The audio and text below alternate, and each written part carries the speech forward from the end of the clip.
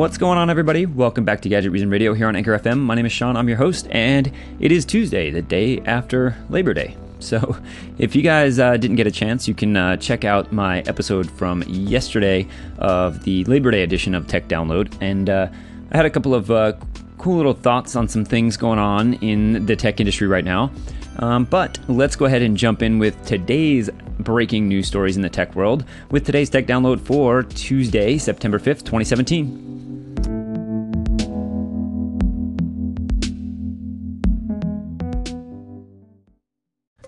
So I found an interesting article today on thenextweb.com talking about how Google Drive has become a popular alternative for pirates to use for, basically leaving links to pirated content.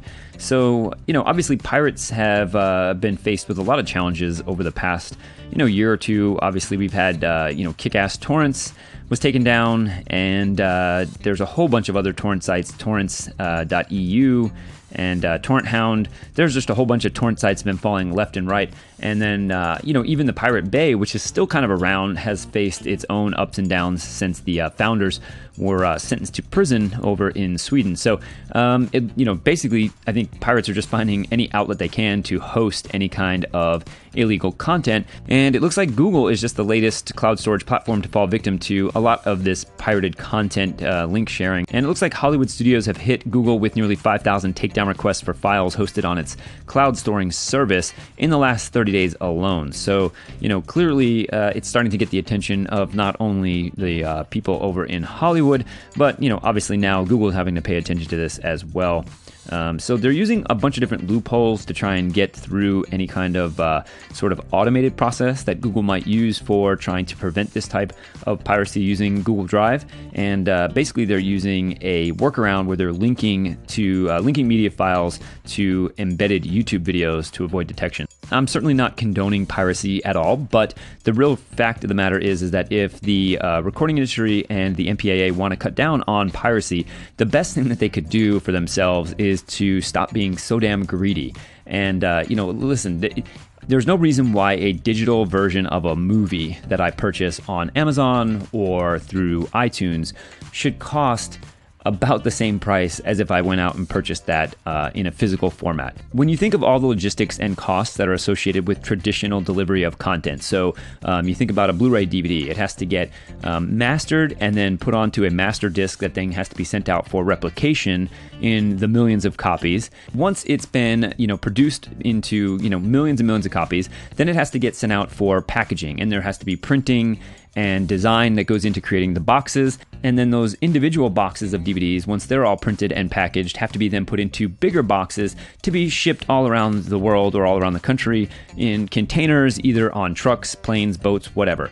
And so when you think about all of those things being removed from the equation, there's absolutely no reason why most movie studios could not deliver a digital version of Wonder Woman for about, $10. And that should be $10 to own it outright, to permanently own a digital HD copy of Wonder Woman or whatever the latest, greatest blockbuster hit movie to come out should be relatively cheap because they're saving a ton of money. But they're trying to maintain their enormous profit margins and greed levels.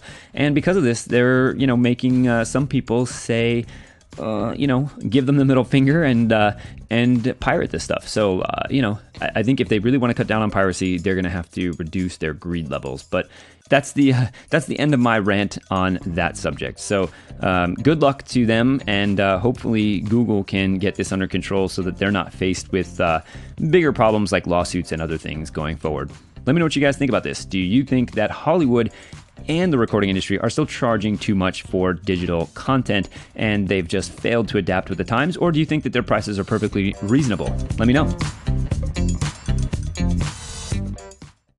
So early reviews of the LG V30 smartphone have been pretty positive, and especially when it comes to the camera. The camera has been getting huge praise from just about everybody who's gotten their hands on a review unit for one of these devices. Now, there's been some speculation and some discrepancy around exactly what is making that camera so great. And one of those things is the aperture of the camera. There's been some reports that the LG V30 has a camera that has an aperture of about f1.6, and then others are reporting it as f1.7. So there's been some speculation as to why there's a discrepancy between those numbers. So today, LG decided to address the controversy by announcing that it did include an f1.6 aperture lens on its newest smartphone, but they disguised it as f1.7 to give them a slight competitive advantage. The announcement from LG stated that before unveiling a new product, LG Electronics safeguards confidential and proprietary device information by masking the true values of important product specifications. Some production preview sample devices recently distributed featured non-final software which maintained masked information with regard to the aperture of the camera. The LG V30 features an f1.6 aperture camera and glass lens, an industry-leading innovation. So there you go, controversy averted. The LG V30 does indeed have one of the best apertures and one of the best cameras in any smartphone, and it just seems as though they wanted to keep that secret as long as possible to avoid anybody else trying to one-up them before the V30 was actually released. I haven't got my hands on the V30 just yet, but I'll definitely be putting it through some tests once I get mine, and I'll be comparing it to things like the Essential phone as well as the iPhone 7 Plus and other devices just to see how the camera really does compare firsthand. Speaking of the LG V30, it looks like the pricing for LG's latest smartphone has been leaked a little prematurely, and it looks like it's going to be priced significantly lower than something like the Galaxy Note 8. So it looks like the approximate pricing here in the US is going to be about $749, which should come out to about $800 after tax. And that's definitely a hefty chunk of change you're saving over the Galaxy Note 8, which is priced at about $930. You know, you have to consider the fact that obviously the Note 8 is a phone that's, you know, in its own category in the sense that it has the S Pen and it has some unique features that you really can't compare. It's also been already reported to have the greatest smartphone display that's ever been made by most people's standards. So I think that the LG V30 is an outstanding value for a 6-inch near bezel-less smartphone, especially one that has a camera that's getting as much praise as the V30 is getting currently. So I think that, you know, this is going to be something that can compete heavily with something like the Essential phone or even the OnePlus 5 or any of those phones that people have a tendency to buy just off contract or in another means than just going to your wireless provider. Obviously, with all the US carriers now having gone to a no-contract sales model that requires you to basically lease your phone through monthly installment payments, it gives people a lot of different options on the way that they pay for their phones now. If you don't want to use your carrier's payment plan, you could also put it on some type of points reward credit card, and or if you're someone that has really good credit, you can possibly get a no-interest credit card payment for a certain amount of months until the phone is paid off. So you definitely have a lot of different options than the traditional way that we used to do it, which is signing a 2-year contract and then expecting to pay, you know, $199 or $299 for a phone. So it's definitely going to be interesting how all this plays out with the iPhone's new pricing reported to be extremely high, especially if you're going for the sort of X model or whatever they're going to call their top tier iPhone for this year. And it's, you know, looking at monthly payments for a phone that costs about $1,100 is going to be significantly higher than what most people are used to. So people might be looking for alternatives, and the V30 or something like the Essential phone or even the OnePlus 5 might be options that people would consider. So let me know what you guys think about the price of the LG V30. Do you think that they were smart to price it at $749, or do you think that people will just continue to flock to the big two, Samsung and Apple? Let me know.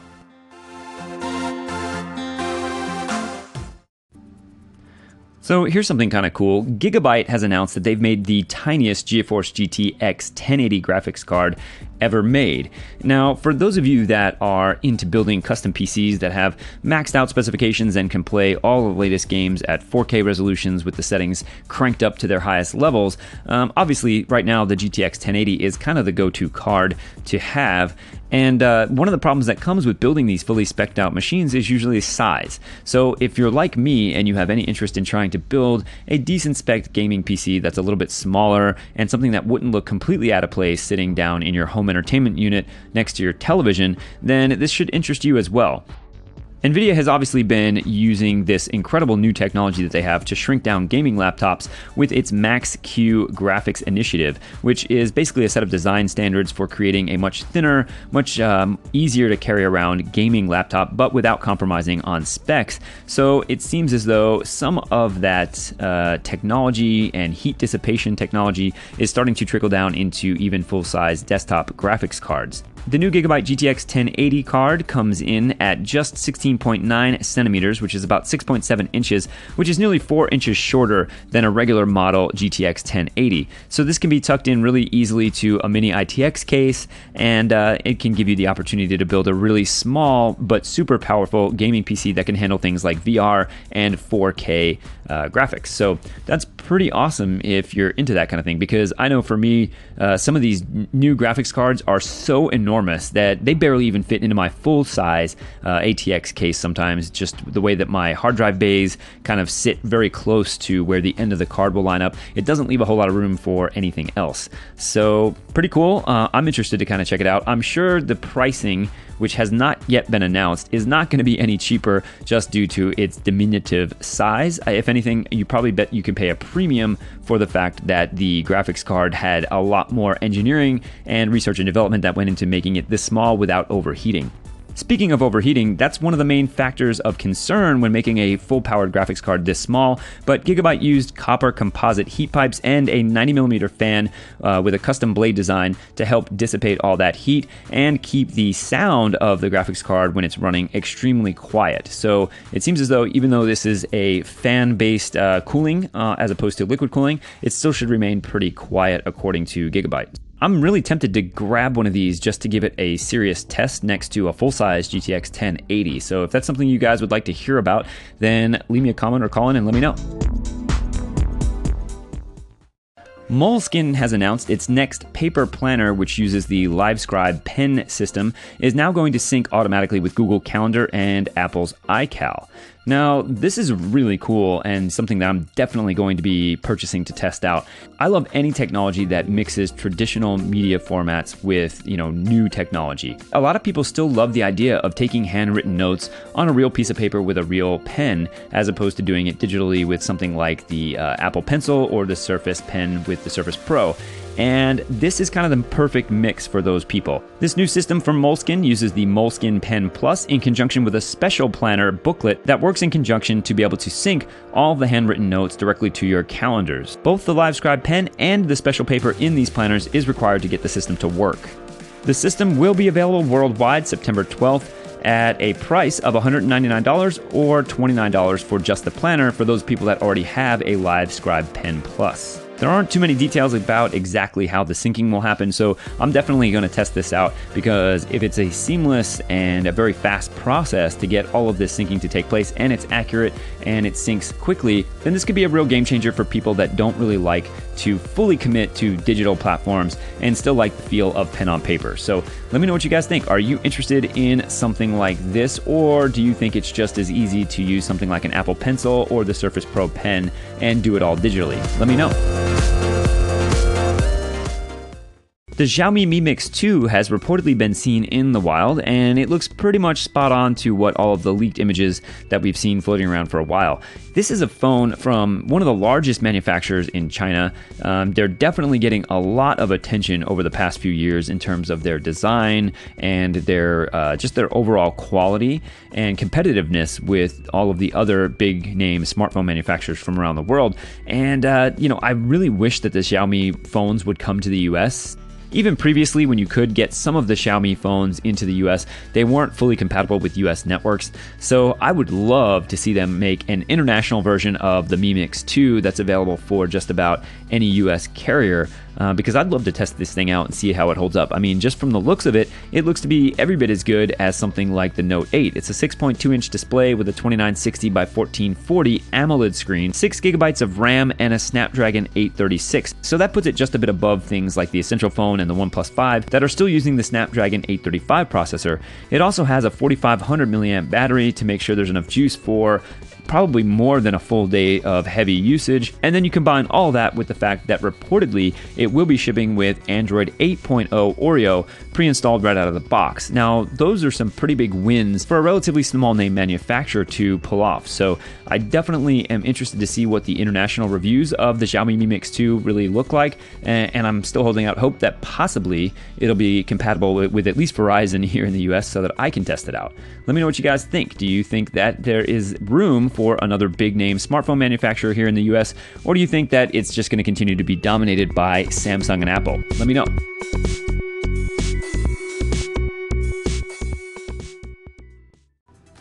For anyone out there looking for a high-powered photo editing application, but not fully ready to commit to something like the Adobe Creative Cloud subscription in order to get something like Photoshop, you might be interested to know that Pixelmator is now launching Pixelmator Pro, which is an AI-powered Photoshop alternative for your Mac.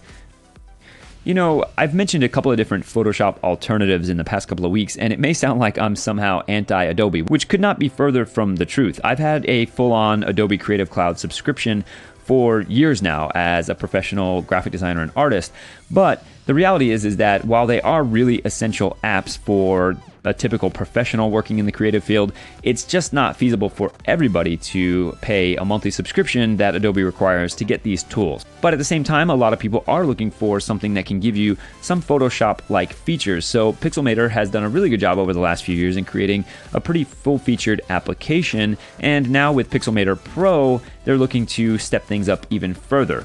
The editor promises many of the features you'd expect in a high-end photo editing app, and possibly even going a bit above and beyond that with things like the AI technology that's involved in making this app function.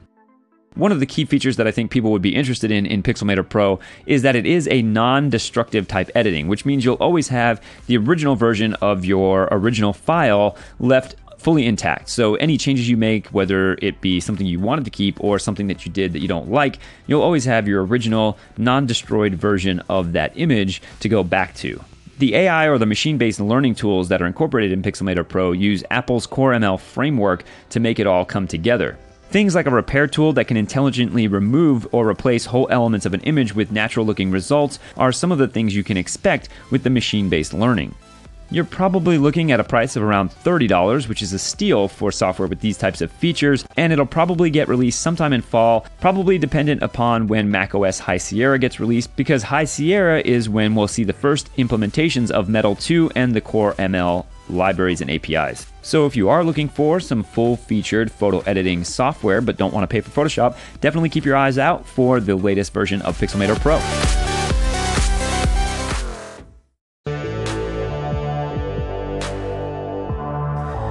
That's going to do it for today's Tech Download. Thank you once again to everybody who's favoriting the station and continuing to tune in every day, as well as to everybody who's subscribing and listening via the podcast. Thank you very much.